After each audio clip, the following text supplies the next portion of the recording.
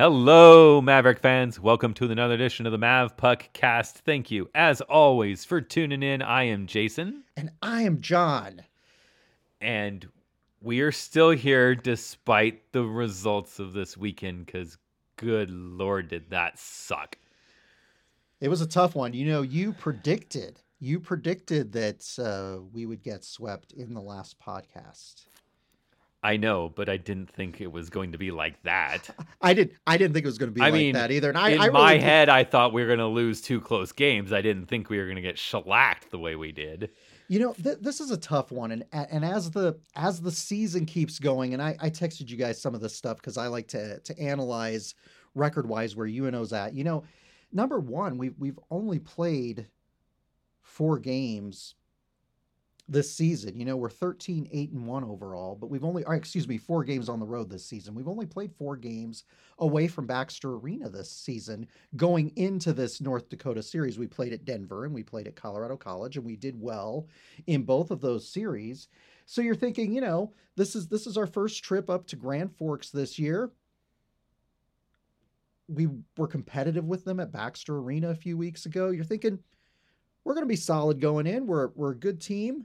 We're highly ranked in the country, and it kind of reminded me of some of the Maverick teams from like a couple years ago, where you felt like they were facing far too much firepower, far too much talent, and things just weren't coming together. They weren't getting any sustained pressure in the offensive zone.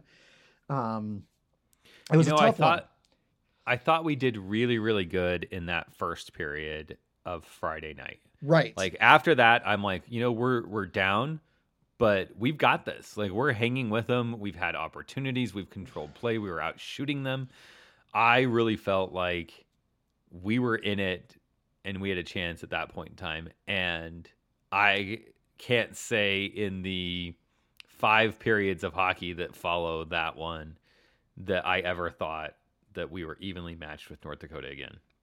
Right. And I think that there's a lot of factors that go into why that might have been the case. But I think moving forward, you look at this and you say North Dakota is just a better team. Right. It doesn't mean we can't beat them, especially when you start talking about playoff format where it's one and done. Should we meet North Dakota again? Like, I think if you can keep playing the way that you played the first period, they have a chance.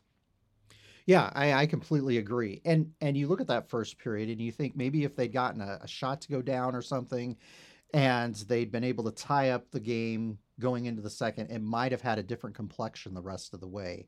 It's just it's just kind of an odd conundrum. Like I said, we haven't gotten to see this team play on the road much this year, just because it's a screwy year and weird things are going on, and we had the pod that was all at Baxter, and so. And I would say that this is the first time this year that I really felt like we were playing.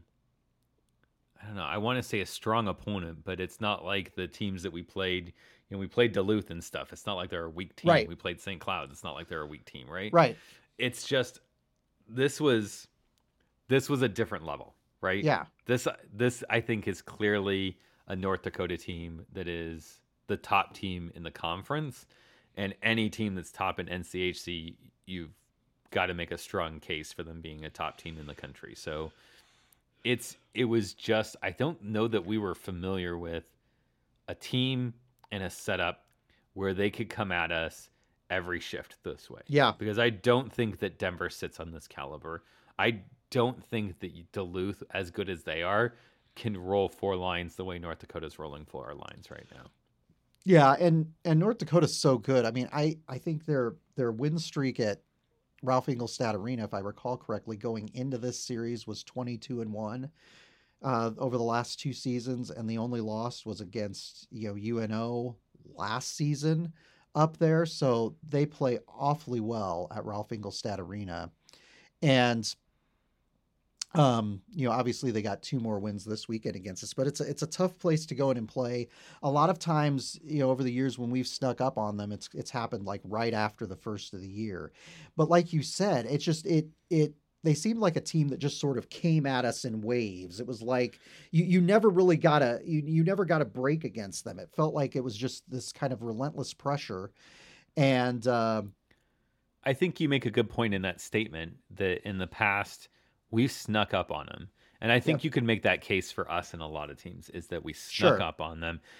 They didn't think that Omaha is going to be a good team. They didn't prepare well, and we squeaked out a win. Yep. And the number of times that we'd split, a lot of times it was interesting to see us, win on a Friday and then just get toasted on a Saturday because they went, oh wait, this team's talented enough to beat us. We actually have to, Right. play. This year I think is different because I think this year that teams realized after not even after, halfway through the pod, I think that the teams that had played us had said, this team's for real. This Yep. is a very talented Mavericks team. We may not have the pedigree that North Dakota has, and we don't certainly have the program success that these teams in the conference have. But this is a team that I would say can beat any team in the NCHC any night. And I would argue that UNO has the talent and the process and the desire, if they want it, to beat probably any team in the country. Right. The question's just going to come down. Are you willing, as coach puts it, are you willing to put in the work? Are you willing to do the things that you need to do to realize the success that you want? And as a fan, it's out of my hands. I can cheer them on. I can support them. I can do everything that I can do. But ultimately, it comes down to these guys looking at their game and saying, we trust the coaching staff and the systems that they're Right. running, and we trust ourselves and playing a little bit loose. I thought they were a little bit tight. Yep. Their awareness was off. I think the story for Friday night was that we came out loose and ready, and then once that goal came in, it was just screen after screen after screen, and I Yep. didn't feel like Seville really saw the game the way that he's used to seeing the game. And I don't know if it was because of the way that North Dakota was shifting stuff, but it seemed like we set screens more than North Dakota set screens. Yep. Yeah, I'd agree. And I think, as you said, and this was a really good point, it's ultimately up to them. And playing a disciplined 60 minutes of hockey and not letting yourself get rattled when North Dakota fires one in from the point. And Right. it seems to go through 2 guys and, banks in there over, Isaiah Seville's shoulder or Austin Roden's shoulder. It's it's tough, and it's just incredibly difficult to talk about these kinds of games because trying to figure out what went wrong, especially in a hockey game, it's just hard to know. It's just that North Dakota is a really, really good team. And I think when you look at the teams that we played, and you mentioned this a few moments ago, when you look at the teams that we've played in the NCHC this season, we've played some really good teams, but I don't think any of them have the depth that North Dakota does. I don't think any of them have the firepower that team does, or a lot of them have good goaltenders, but I just say the defensive play is really good on the team. The offensive play is certainly good. And look, we're a fast team and we're able to run up and down the ice with them. But in North Dakota, we've kind of met our match. They are the real deal. They're a terrific team. Bradbury has them going well. And but I was hopeful, even after Friday night, Jason, I was hopeful that we would be able to turn it around on Saturday night. Yeah, I don't know that I shared that because you knew that they were going to go into that night's game knowing that a win, and they get the cup. and they get the cup.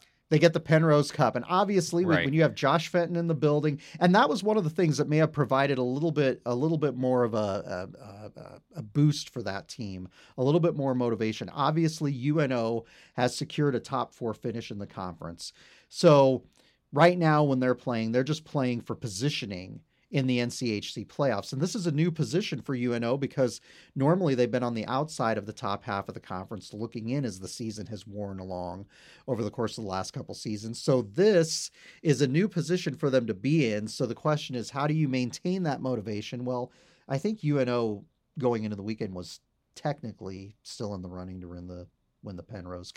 We rattle off a few wins there and keep North Dakota from getting points, and some other things happen, but I wasn't thinking that way at all, but you know what I'm saying? Mathematically, we are in it, but realistically speaking, I mean, when you look at what it would have to mean, St. Cloud Duluth has to split, and we have to win 4 in a row against North Dakota, 3 of which are on the road at North Dakota. So it's like, yeah, technically. Boy, wouldn't that? But you would know that we had fully turned the corner at that point, and it was all speed ahead up the street, but not quite. I mean, no, and that's okay. That's okay. What I think is unfortunate is that we went from mathematically having a chance, albeit unrealistic, to being in the first spot to now, after the pair of losses, the best we can do is finish third. Okay. Because St. Cloud and Duluth play each other, which means somebody's going to get points. Even if they split. Well, the question is, what if both games were ties, and one or the other of the teams got 2 points instead of the 3 points? They'd have to split with 2, but that would put St. Cloud at 45. So if we win both, that would move us to 46. So that's the only way where we can get into second, right? Okay. Is in order for us to get into second, we have to win both games, one at home, one on the road against North Dakota. And Duluth and St. Cloud have to go to overtime both nights. Okay. And one night Duluth wins and one night St. Cloud wins. Okay, well let's make So that is the only way it happens, right? Because if they split, if there's any sort of regulation finish with either of those teams, it puts us out of it. Well, and that's interesting. So if we had gotten a split this weekend, which I thought we were going to do going into the series, that would create a completely different dynamic going into these final 2 games. Right, because we'd still have anything in play at that point. I mean, we wouldn't have first in play because North Dakota they would be out of reach of us at least, but they wouldn't have the Penrose Cup, and we would still have a realistic shot at finding a way to the second position, because at that point in time, we would be sitting in third right now. We would be ahead of Duluth, and we'd only be 2 points back of St. Cloud. Yeah. So that definitely would be a different dynamic. Getting that number 2 seed would really change the kind of the composition of the NCHC playoffs, looking at how things are right now. So that and we talked in the last podcast, is when we talked about the playoff format and kind of how that's set up, and with the change to being one and done, in that instead of this first round being a best of 3, and how that changes things. So that's the other thing to kind of look at right now. Like, Denver's in a driver's seat because they still have 4 games remaining, all against Colorado College. So there's a good chance that they're going to come away with a few victories, whereas Western Michigan, which points wise sits in 5th right now, they only have 2 games against Miami. So Denver's looking at saying 3 of 4, and we've got ourselves a 5th seed, which I think mathematically is probably the most likely thing to happen, is that you end up, your bottom 4 ends up Denver, Western Michigan, Colorado College, Miami. That's, I think, mathematically, just not playing games and playing numbers, that's where I expect things are going to fall out. So now when you're looking at it, like 2, 3, 4 is the difference between, do you have to have a first round series in North Dakota with everything on the line against Denver, who just always seems to have UNO's number, right? Or if you're in third, now you're getting Western Michigan, which Western Michigan in the pod, I would have said yes, please. Yeah. But they've been really good the second half of the season. They've really Right. turned it around. They're kind of a hot team. I don't know that. I think I'd rather see Western Michigan over Denver, but it's hard to say that. And then you look at going, hey, if we're in second, we get Cara College again, which we know what we can do with. I'm going to tell I think North Dakota, Miami is pretty much a done deal, but I'm nervous about Western Michigan because a certain player with local ties, having a career game, having a career game right. against us. Yeah, I'm not sure how I feel about that, but you're right. I mean, that's the tough thing. I mean, I don't know. I would prefer to have Western over Denver, as you say, but boy, I don't know. I wouldn't. I'm not keen on either of those teams, especially in a one game type of thing, because any of those teams, really any of the teams in the conference, can put things together for one night, right, and have a good solid outing and completely change the dynamic. So yeah, going forward, my hope is that St. Cloud's the better team, proves that they're a better team, sweeps Duluth so that we don't have to find a way, and we just find a way to get a couple points. Find a way to get a win against North Dakota one of the two nights, and that would put us into third. We would get Western Michigan, I would assume. There's always that weird thing though. Denver stinks up the place against Cara College in their homes and homes, and suddenly Denver's in sixth, and now we're in third going with Denver still. So that's your consolation. That would be our luck. That's your right? prize. Your prize for finishing in third place. We find a way. Highest finishes in years. Yeah, we split the last two with North Dakota. We're all excited because we got third place in the conference. When most people picked us as a 5-6 seed, right? Yeah. So we're all like thinking hot stuff, and we look at the schedule, and it's like, oh yeah, Denver lost 3 out of 4 to Cara College, and so now we get Denver. I'm like, oh boy. Yeah. You just don't know what'll happen, and I don't know. It should be exciting, but yes. As we digress a little bit and talk about the playoffs after. We look a little too far forward. So back to the task at hand. Final score, 4-1 on Friday night. The lone goal for UNO comes from Tyler Weiss, who continues his strong play. I surprised at the number of people that were texting me on Friday and Saturday being like, this is the Weiss kid you were talking about 2 years ago. I'm like, yeah. Like, this is what I told you. Like, yeah, we've been seeing him this season. Yeah. Yeah. This is the guy that you said, oh, I remember last year someone was like, I can't believe he's a draft pick for the Avalanche. I'm like, yeah, you haven't seen him play yet, because he's got hands and he's got some good vision. And I think he's, especially that line with Ward and Primu. I mean, he sees it. Like, he sees them really, really well. He knows their game really well. That line has been our best line night after night after night for most of the season since it's been together. I know we started without Ward on that line. And I think when Coach put that together, it was clear that line needs to stay together, right?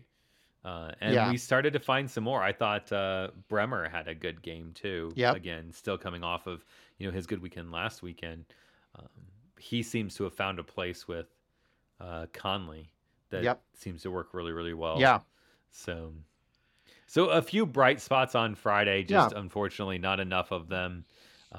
UNO, they were in penalty trouble too. That was the other thing I think both nights that really just killed them was you can't take the number of penalties against a team like North Dakota that you took. I mean, you took 7 on Friday. Yeah. Right. I mean, I know you've got a good penalty kill, but this is North Dakota. Like, you just can't keep doing that. I think Saturdays was the worst. I mean, just Saturday was like the number, what was it? 2 of the goals that came in like the first, like it seemed like the first face off of their power play. It's like, yep, well, that one's in the back of our net now. So Yeah, and that game, as far as penalties, was statistically significant. Jason, I can't remember what Bridget said. Something to the effect of, was it like our most penalized performance since like 20? You remember the last couple seasons we've had problems with penalties. We've kind of been like, Yeah. I equate it to the, Oakland Raiders back in the 1980s and 1990s. We were kind of like the Oakland Raiders of college hockey, and we kind of slipped back into that habit. And you're absolutely right. You can't give a man advantage or more, or two-man advantage to a team like North Dakota and survive, despite how good the penalty killing unit is, because again, yeah, a lot of times when you look at the conference and you look at the teams that we played this season, and the fact that we played 6 games against a team like Colorado College, yeah, you could survive some of those situations against a team like CC. You're not going to survive that against a team like North Dakota for very long. You're just not. They're going to take advantage of it and they're going to make you pay. So that was a problematic area for him. I think part of it, it's obvious, was frustration on the part of the team, and we saw certain things kind of bubble to the surface as the series progressed. So yeah. Well, for those that didn't see it, Saturday night UNO had 18 penalties for 63 minutes. I remind you, it's a 60-minute hockey game. Now, with that said, the bulk of those come at 1901. I think, was it 8? Was it 8? I'm trying to remember one.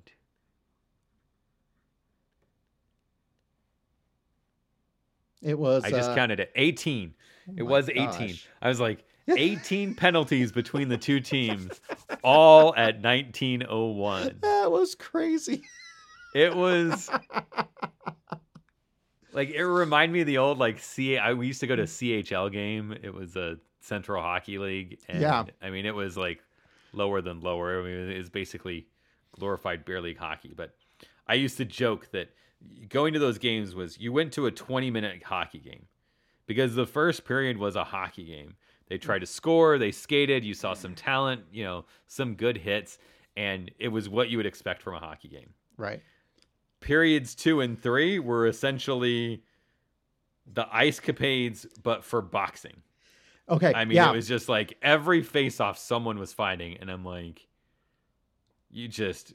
come on, like, just play the game already. Like, it was so annoying, but this was just, and I think, what started it was the cross-check that North Dakota threw on the face-off against, wasn't it Abate that was taking that face-off?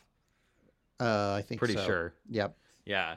And of course, Abate is not going to stand for that, nor should he, because that was just, and I don't, quite honestly, like, I didn't see the ref's hands up.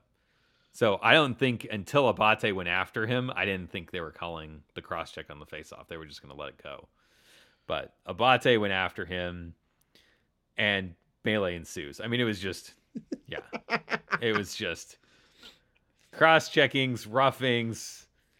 The one part that worries me is that, well, one North Dakota player and one UNO player, Prokop for UNO. Yep. And Gabe Bass for North Dakota.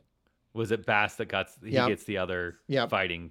Yep. So fighting should be automatic suspension for the next game. Yeah. So, and I don't know what they're going to do, if the league's going to look at anything.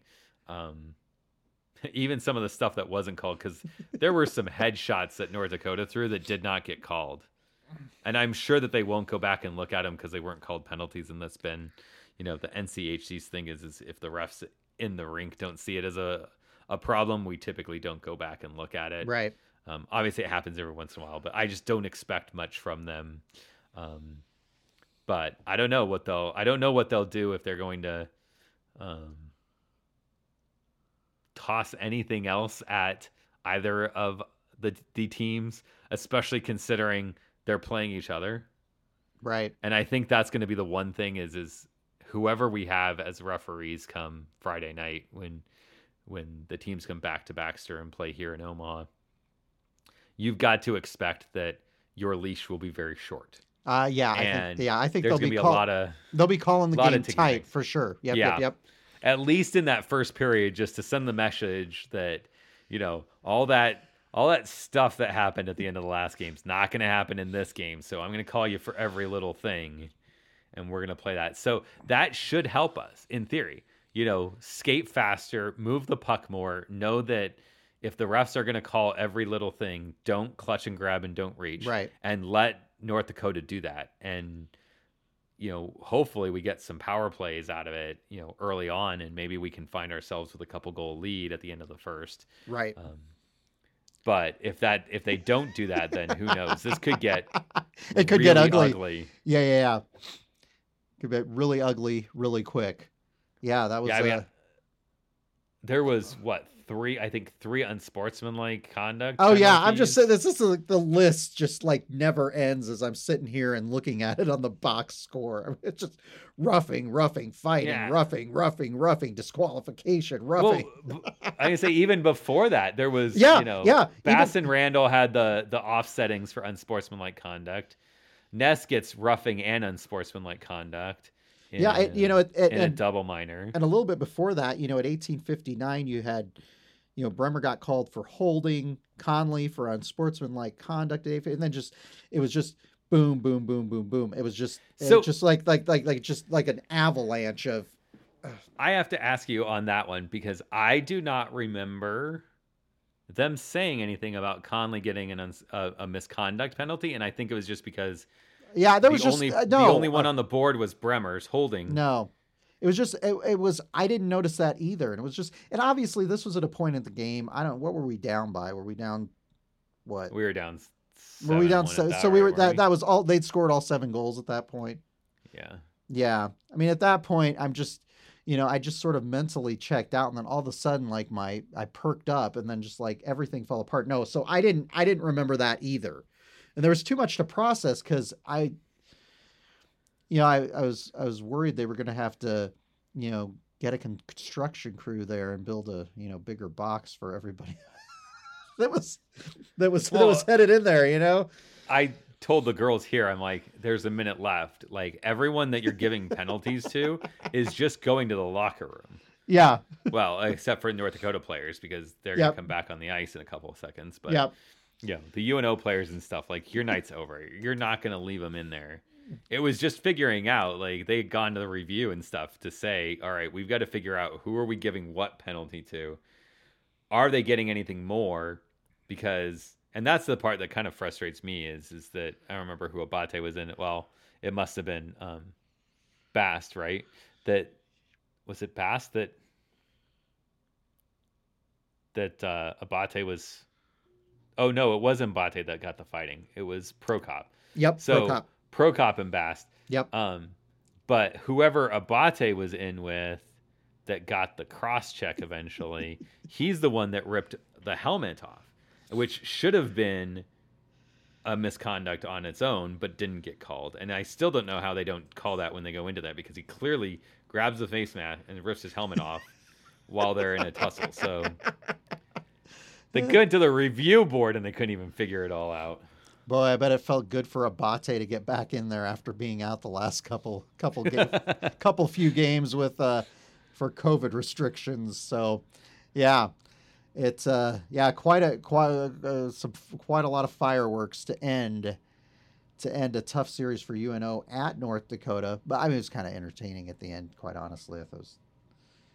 Considering how the game had went, at least we had something entertaining to watch there at the end. But you're always nervous because you don't like to see those situations arise, especially down the stretch, and especially as we were just talking about with points on the line and potential seeding on the line going forward. So you want to have a full complement of players going into next weekend, but emotions run high. Emotions run high in a series like this and between these two teams, which I know they're not natural rivals, and I don't know if they'll ever develop that real rivalry. But I'll tell you, if UNO ever gets really, really good and is up there at the top of the conference fighting for a top spot, it could become an even more interesting series than it's become if there's parity between these two teams going forward.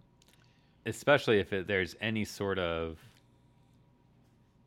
um, ongoing relationship here. Like if Yep. this is a one and done year where UNO is a top 4 team, and then next Right. year, we're back to being 5, 6, 7 seed type of thing, Right. that's different. But if for a few years, if UNO's, in the last 2 weeks of a season got a chance at a top spot, and North Yep. Dakota's, you expect is going to be in there every year. If every year this last game, because they're always our last series, right? If that starts meaning a lot, Yep. if we get into a year or two where whoever wins this last series Wins the Penrose. takes home the cup, Yeah. like you're gonna seriously start getting a lot more of this. Yeah, that'll be really, really fun, really exciting. God, that'd be a great place for the program to be. So fingers crossed that happens, because Yeah. that'd be a blast. But anyway, not the way we wanted the series to go. But I'm not worried. We talked going into the season about how UNO needed to take advantage of the opportunities that they had, beat the teams that they knew that they could beat, and so far this season they've done that. North Dakota's a good team. Tough to have a series go that way. Tough to have that score differential in both games, but I'm hopeful that they'll rebound this week. So let's talk players of the weekend. I kind of tipped my hat a little bit, because I think I mentioned the guys that were on my list. There can't be very many of them after a 7-1, 4-1 loss, but I'm going to go first this week so that you don't steal the easy one, and I'm going to say Weiss. And I'll tell you, you were talking about how people had texted you about how this was the player that Jason was talking about, and what I would say is he's gotten, his game has evolved. He's gotten better. He's got a little bit more size. He's still a small guy, but he's got a little bit more size. And I think one of the big things is he's gotten away from doing all the cutesy stuff. You know what I mean? He's not, trying to dangle NCHC defensemen, in our offensive zone and try to do. It kind of reminds me a little bit of a player in the first year of the UNO hockey program, Andrew Tortorella, who was a small guy, who just had wicked moves on the ice, and could make defensemen look like idiots. His game has evolved. It's become a more controlled game. It's become a more disciplined game, and I just think that's really what's paying dividends right now. And his awareness out there, he constantly seems to know where the puck is, and he also seems to know where his teammates are, and that's a big issue, whether it's being able to sense that a rebound's coming and pop that thing in, or get the puck where it needs to go to one of his teammates. That's really how his game has evolved. It's better self-awareness on the ice. I think early on, especially that first year with him, Yep. like he tried to make moves and plays that set him up for something. Yep. And now it seems like when he does make a move, or puts the puck through a defenseman, makes him look kind of silly and stuff. When he does that, it's not necessarily to set himself up as it is to kind of open up a lane or open up an opportunity for one of his teammates. And less selfish it's nice play. to see him get goals, but he really is that proverbial setup artist. And I think he's starting to realize like that's where I excel, and I can do more of that. And we've given him 2 guys on that line that are perfectly willing and capable and able to finish anything that he starts. And so now he's starting to kind of just, take control the puck more too. Some of his moves and stuff were a lot of times putting the puck to space and then trying to get there. And, the defensemen are big. They're gonna play the body. They're not gonna, try to rub you off. So, it's playing into his style, I think, a lot more this year than we've seen in previous years. So it's a nice thing. So I took the easy one. I got Weiss. You get to think hard now. I don't know who I'm picking. I have no idea. Didn't I pick Bremer? When did I pick? I picked Bremer last week for getting the hat trick, didn't I? I'm not going to pick him 2 weekends. Oh, you're probably right. Yeah. Yeah, I picked the easy players last week. I know. Pick the easy like the guy last 2 weeks, the you last picked the 2 easy weeks. guy. That's why I took him this time. I'm tired of winter, Jason. I need vitamin D. I don't have a lot of brain power. So yeah, I've jumped in there and picked the easy one. And look, I would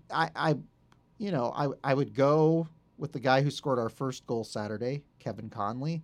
But didn't that thing bounce off his chest? Isn't that the one? Didn't Proctor fire that thing in? Proctor fired it, and there was a lot of debate as to whether or not it was Proctor or Conley on the broadcast. And I guess the official score sheet says Conley. It looked like I don't know that I agree with that, but we'll see. Yeah, I don't think it flying, ricocheting off your chest, if that's what it did, is no. So let's give it to a defenseman. Let's give it to Kirby Proctor this weekend. There you go. Because Kirby Proctor's been one of our. He's been the last 2 seasons. He's been a really pleasant story for UNO on the blue line. He's one of those defensemen that has the ability to, put the puck where it needs to be.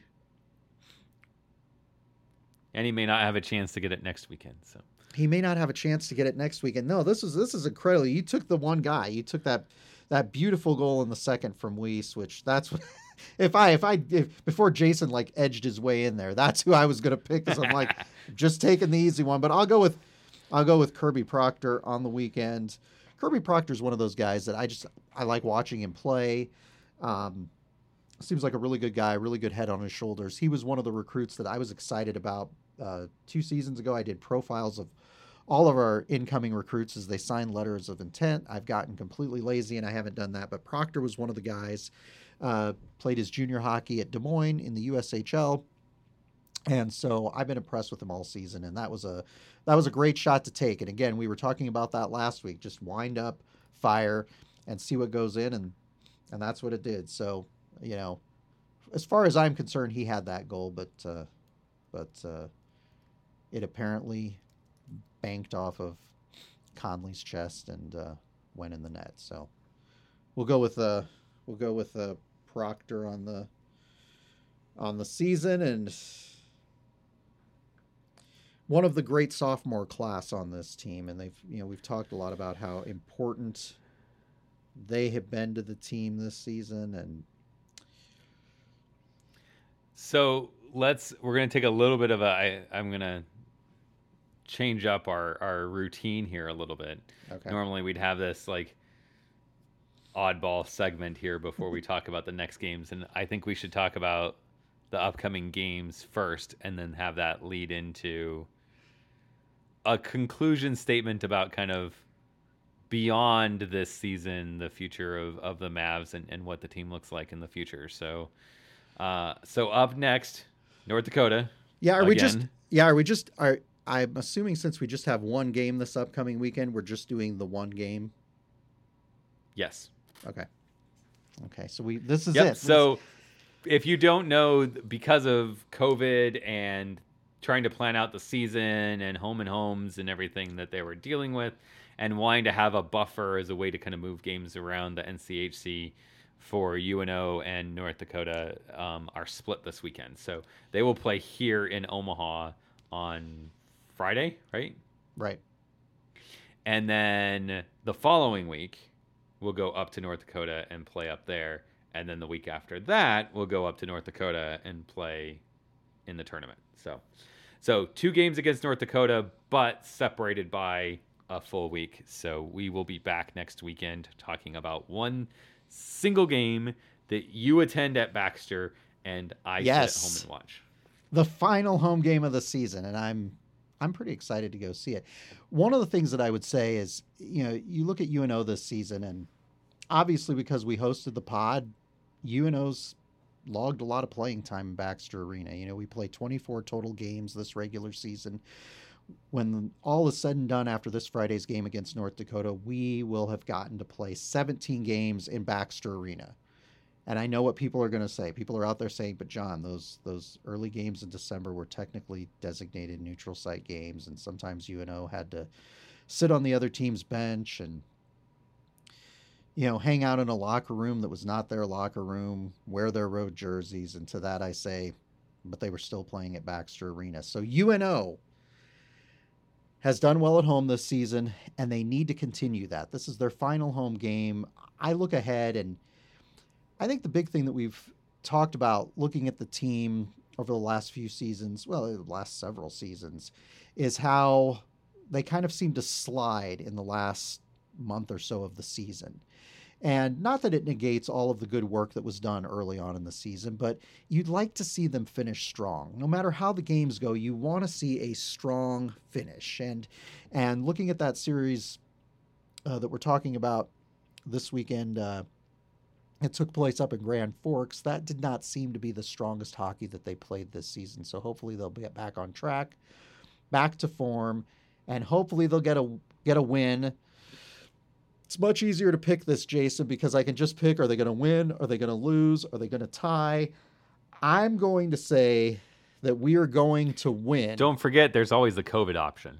I'll tell you what, if stuff gets canceled because of COVID, at this point, we're doomed. We're in trouble. I'm going to say, I think we're going to win. I think it's going to be a fairly close back and forth game. I'm going to predict, since we're not predicting an entire series, I'm going to say that we win 4-3. We win late. And I think that that would be a great way to finish up the home season. And I'd really like to just get another win against these guys going into the NCHC Frozen Face-Off and whatever happens beyond. I know that there are fans out there, and this drives me nuts every year, because every year fans are like, they get on Twitter and Facebook and they're like, I think we only need to win one more game to make the NCAA tournament. I'm like, this year you can't tell anything. The pairwise is completely pointless because there's no interconference play. There's a 6-person human being committee made up of coaches in college hockey that are going to have an influence on that. I don't know what's going to happen. At this point, I assume UNO is going to make the NCAA tournament, but just a word of warning. Let's not make any predictions yet, because I think sometimes that can get into the mindset, because these players don't live in a bubble. These players are on the internet and stuff. Let's just encourage them to play strong and play hard, and let's not worry about, because I mean, Jason and I could sit, I could sit here and say, we only need to win, 2 periods out of the next 6 periods, and Isaiah Seville needs to have, 3 or 4, hellacious saves. And that'll be enough in the mind of the committee to make the tournament, get a good seed. I don't know that that's going to happen. So let's just focus on what we can control at a team, and trying to get a win this weekend would be good. Anything beyond that, it's really hard to know at this point. But we just don't want the team to start sliding here in the next 3 games. Yeah, I think with it not being a mathematical format and there being a human element to it, you can't take anything for granted. You can't say, oh, we're top 4, therefore, we're getting in. I think if UNO loses 2 in a row and doesn't, loses 3 in a row, let's say. Right. So they don't get a win in the conference tournament. I don't know that they make it in. Yeah, and my concern, Jason, is I know that the NCHC, some of those that all of our teams have played more games than some of the other, but you look at like a team like Boston University, which hasn't even played as many total games as UNO has played, games at Baxter Arena this season. There's so many variables, and those Eastern teams are going to be like, well, we couldn't play, but we had no choice that we couldn't play in certain instances. So there's just going to be a lot of weirdness that goes on, and I would rather not leave anything to chance. So the best that they can do, but the better. And I think you're absolutely right on that. You got to keep winning. You've got to be careful, and it's too hard to predict in jockey, especially when you're not basing it on math. So yes, continue. Right. I'm sorry. I digress. So I think the same thing. I think that UNO is going to win. I'm going to say 4-2. I think it'll be a close game. but I think that we play better at home. I think that we need a we need to loosen up. I think those games in North Dakota showed that, we're not, especially the first period, Friday night, we're not outclassed. You got a chance at this, and the guys will, come out with something to prove and play like they've got nothing to lose, and that's the way we need to play. Is just wide open. Don't worry about it. Just trust your system, trust what you're doing, and go out and have fun. And so, I think being back home will help. I think so too. And I would add to that, Jason. I think, now that North Dakota's locked up the Penrose, they've locked up first place in the conference. We know that if they make the NCAA tournament, they're gonna be the host school in Grand Forks. I mean, if they want to rest some of their starters this weekend in that lone game against UNO, I wouldn't have a problem with that. So North Dakota, if you're listening and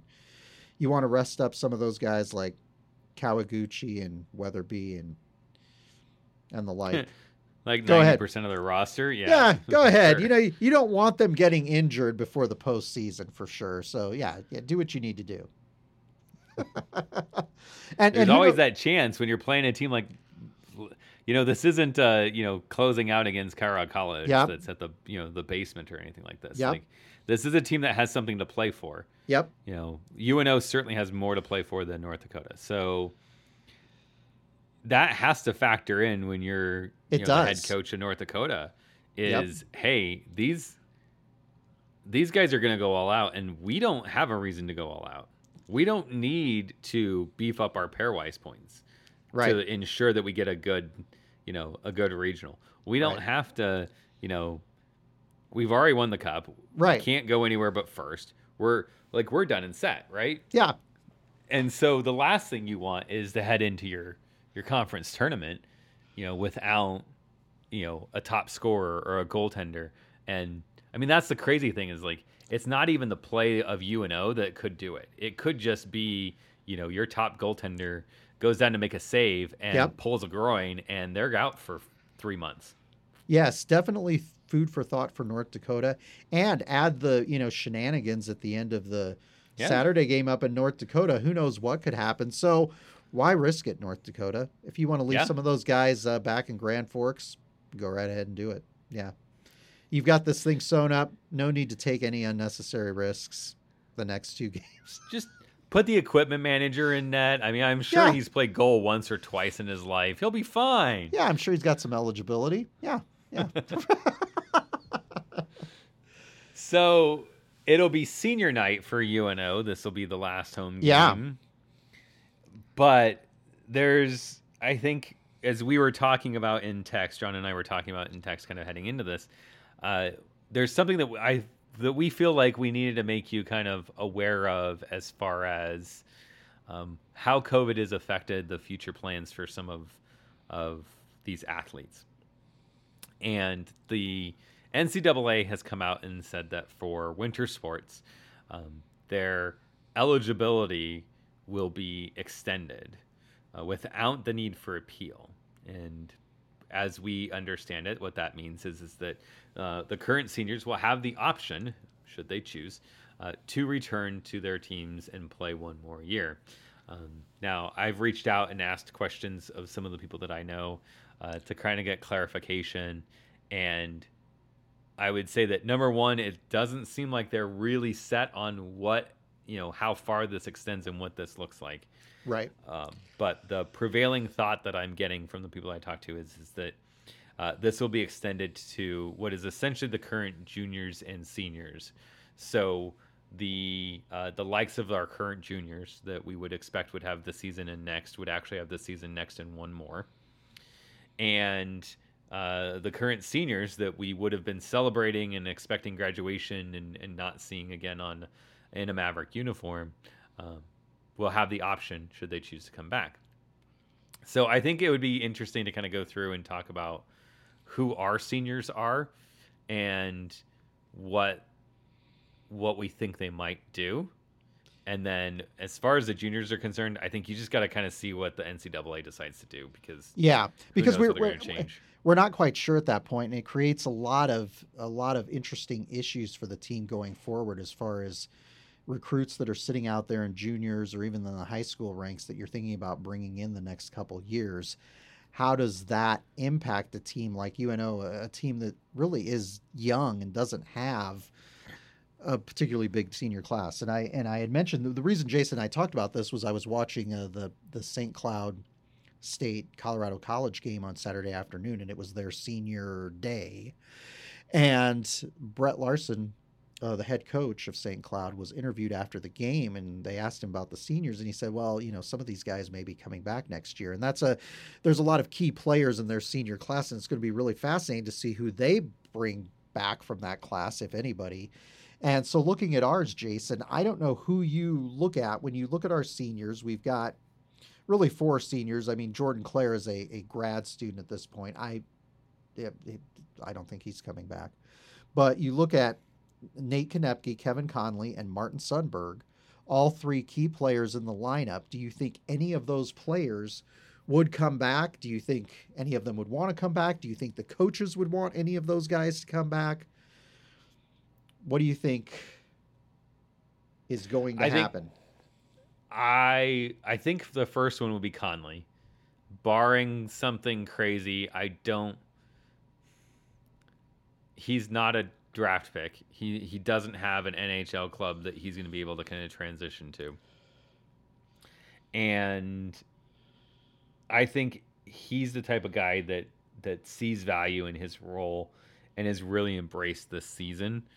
I would love to see him come back and, if he wants to keep playing hockey, I don't know. I mean, there's a chance he gets on with, ECHL, maybe AHL team somewhere, but there's a lot of unknowns at that next level. You talked about the kids coming up into college hockey, but you also have to then look at what is that outfeed for them too, because if the NHL follows through on rumors where they're talking about not having a draft this year and having 2 drafts next year, because scouts haven't had the opportunity to really look and see at the younger players and the kids in college, because some college kids aren't playing, some other leagues across the pond in Europe are not playing.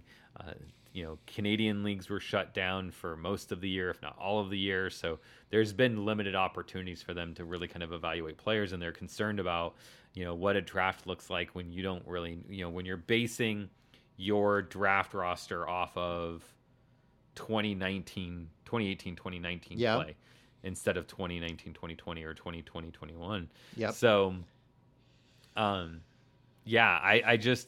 think it worries them to say, what are we drafting and what kind of growth could someone have or fall off if they haven't played? How well have they done about keeping their game up if their league's out? So I see a lot of concern at that level with that. And so if they don't have a draft, it's either going to go one or 2 ways. Either the AHL leagues, these lower leagues, AHL, ECHL, that are feeder systems for the NHL, right, are going to be in a position where they have to go the reins with what they have, right, and they're just going to say, this is the team that we've got. These are the players that are out there. We're just going to go with this for another season, and we'll be fine. The other option is that they might be shopping for guys like Conley, that don't have a place to go, that could fill out a roster. You don't look at them as someone who's going to make an NHL club long term, but they're solid players that will do a really good job for you and can kind of fill in where you have holes and gaps, right? Right. And so I don't know. Yeah. Yeah, I mean, you look at these. Yeah, I mean, Jason, sorry to interrupt you, but I mean, you look at this, and every year there are certain players that are kind of antsy to leave the team, move on to the next level. Like you said, whether they're a player who has had pro interest, has had NHL interest, they'll try to get on with an ECHL type team and continue to play hockey. And obviously, that's their dream, is to move to the next level. Whether they have a particularly long career is something to be said, but we follow and we track all these guys that are, bumping around the minor leagues out there. So maybe some of these guys are just like, what, I'm done with school. I'm ready to move on with life.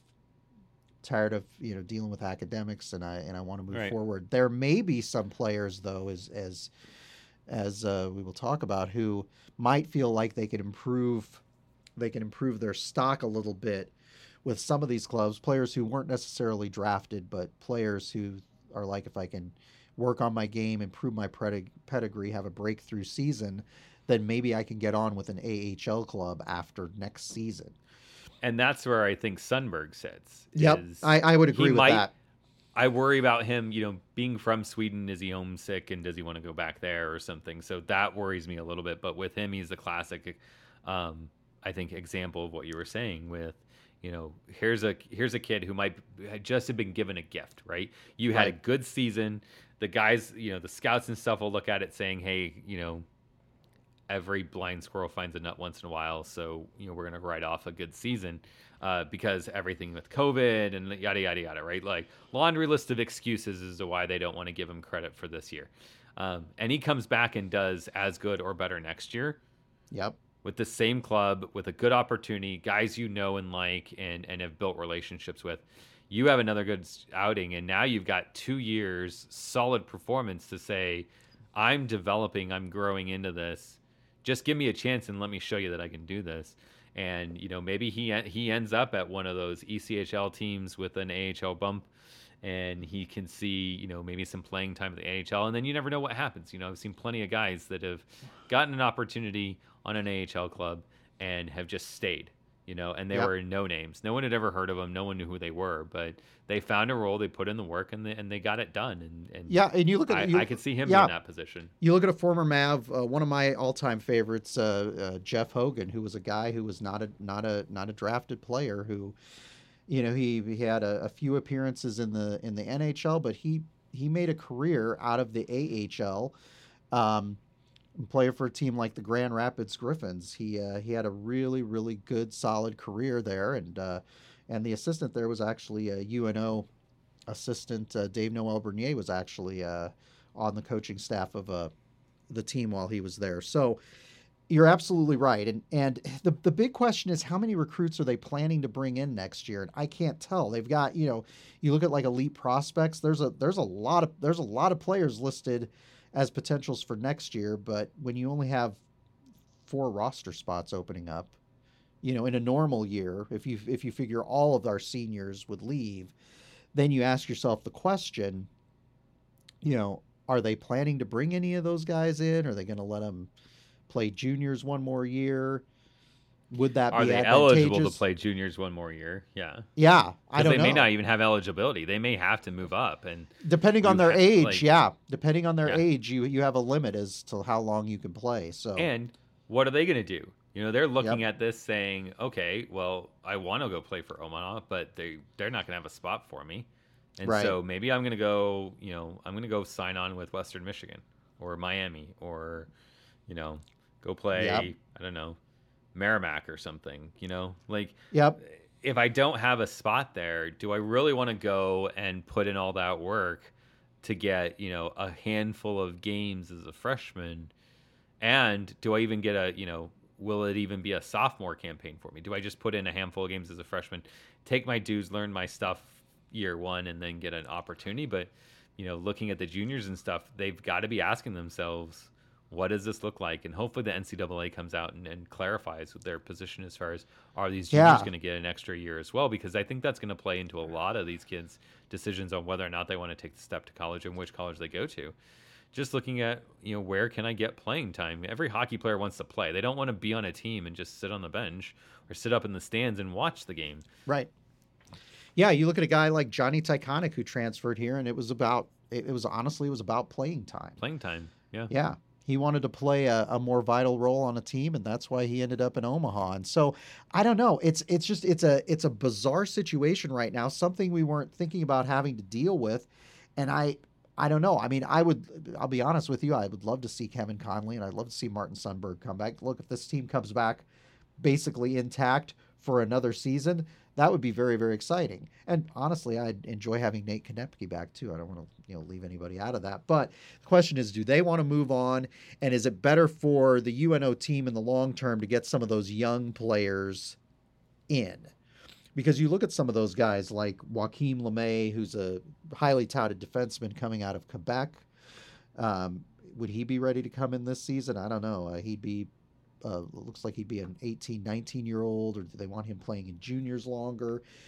I don't know. You look at some of these other players that we've been following for a number of years, like Cam Berg, for example. I don't know. Tyler Rollwagon's a guy who came out of Shattuck St. Mary's that I've been following. He's doing really well in the USHL this year. He might be an exciting forward that you'd like to get in there. But when you look at all of the successful players on the roster, you look at the depth, you look at the large sophomore and junior classes you have. Maybe you want those guys to stay in juniors another year if they can, but it's always a nerve-wracking thing if you don't have those guys and have a letter of intent in hand. They could bolt and they could go somewhere else, as Jason says. You know, they a lot of these guys are ready to go. They don't want to wait, and it's an interesting chess game for the coaching staff. And I think the other thing that throws a wrench into what your plans are, that you just have to kind of say, you know, the cookies fall where they are, right? Right. We'll see how it plays out, but you know, what happens with these kids that are NHL draft picks? You know, if I'm an NHL team and I've got an AHL squad and I'm having to fill it out, you have to ask yourself, do I just bring in one of these guys that I've already got in the system to fill out my roster? Yep. You know, so do we end up keeping Conley and Sundberg, but we lose Weiss? Because Colorado says, you know, we feel like your development will do better at this point in Loveland with the Eagles than it will, you know, back at college for another year. I don't know if they'll say that, but I'm just saying, like, what about that? Vegas, Vegas with their goaltending situation and the fee that they have, the challenges that they have, and that with what they're doing at the NHL level and their AHL stuff is just kind of, it's dicey at best. I would not be surprised if they look at their AHL squad and say, you know what, we need a goaltender. I don't want to go out on the open market and find someone. We're not trading for someone. You know, we're not trading for a goaltender we're going to put in the AHL. You know, teams don't typically do that. So, hey, let's sign Seville. We'll bring him over. You know, he can run, you know, 60-40 split, so he plays 40% of the games in our AHL club for a year, and we'll start his development that way. Yep. That would not surprise me in the least if that kind of happened, specifically with Seville, but also, you know, Tyconic and Weiss, I think, are two that it's very possible, you know, since they are juniors, that it's just time the teams just say, hey, let's bring them in. I think Seville's probably the one I think that most likely happens to. Then Weiss, I think Taconic, just because of the NHL club that he's attached to. That's just what I look at and say, I don't know if that'll happen, but it could. And how does that change you? You know, now you're down a goaltender. You know, is Roden your number one? Do we have someone coming in? Yeah, no, it's an interesting situation, an interesting scenario. And speaking of Weiss, since you and I talk about him a lot on this podcast, we were talking about him a couple weeks ago, and I was looking up some of the stuff when he was drafted in kind of the early years to kind of see how that game has evolved. But one of the things that when he got drafted by the Avalanche, he wasn't expecting to get drafted by the Avalanche, but it was pretty, maybe he had no expectations. He was hoping, obviously, to get drafted by the Carolina Hurricanes, since he's from North Carolina. But one of the interesting things was he said the Avalanche have me on a 3-year plan. So as you mentioned, this is his 3rd year at UNO. You have no idea what will happen. The other factor that just popped into my head as we were talking here was with COVID and everything's going on and limited fan attendance at some of these venues, or no fan attendance. You wonder too what kind of money they necessarily want to spend on bringing players in. Is it like a normal season where they're willing to take a chance and give contracts to some of these, potential diamond in a rough players? Or this year, are they going to, tighten the purse strings a little bit and not do that as much? So that's potentially a factor as well. There may not be the opportunities for some of the kind of unconventional players that aren't draft picks. So it's just a fascinating thing. It will be fascinating to see as the next few weeks progress, because as the season draws to an end, we'll probably hear more about this going forward. And it should be very, very interesting, and I'm sure we'll talk about it again before next season commences. Yeah, we'll see how it all shakes out, but we just want to make sure that we had that Address that? conversation for people that kind of I don't know what they'll say come senior night. Well, we'll see. What you guys will see while you're there, and what we'll see on TV. But that we figured that would be a question for a lot of people is where are these kids going next, and this seems like the best time to kind of shine a very small amount of light on that situation. Yes, before senior night happens this Friday night at Baxter Arena. Well, until next time, until we get to talk about next weekend's game, it should be a short podcast next week, right? Yeah, there's only one game, right? One game to talk about. There'll be nothing else to talk about at that point. Until next time, be sure to follow MavPuck on Twitter, Facebook, etc. You can follow Jason on Twitter too if you want to. You don't want to. Oh, we don't want to, so I won't give you Jason's Twitter handle, but maybe I'll tag. You can. Tag I don't care. You can. I'll tag him this week. I'll tag him this week in the podcast post on the MavPuck Twitter. So if you choose to follow Jason, you can. But looking forward to this last game at Baxter Arena. Should be exciting. I wish you and Jolene and the girls were there. And I understand why you guys aren't coming this season, but hopefully we'll be able to spend time at games with you guys next fall. So. Until next time, go Mavs. Go Mavs.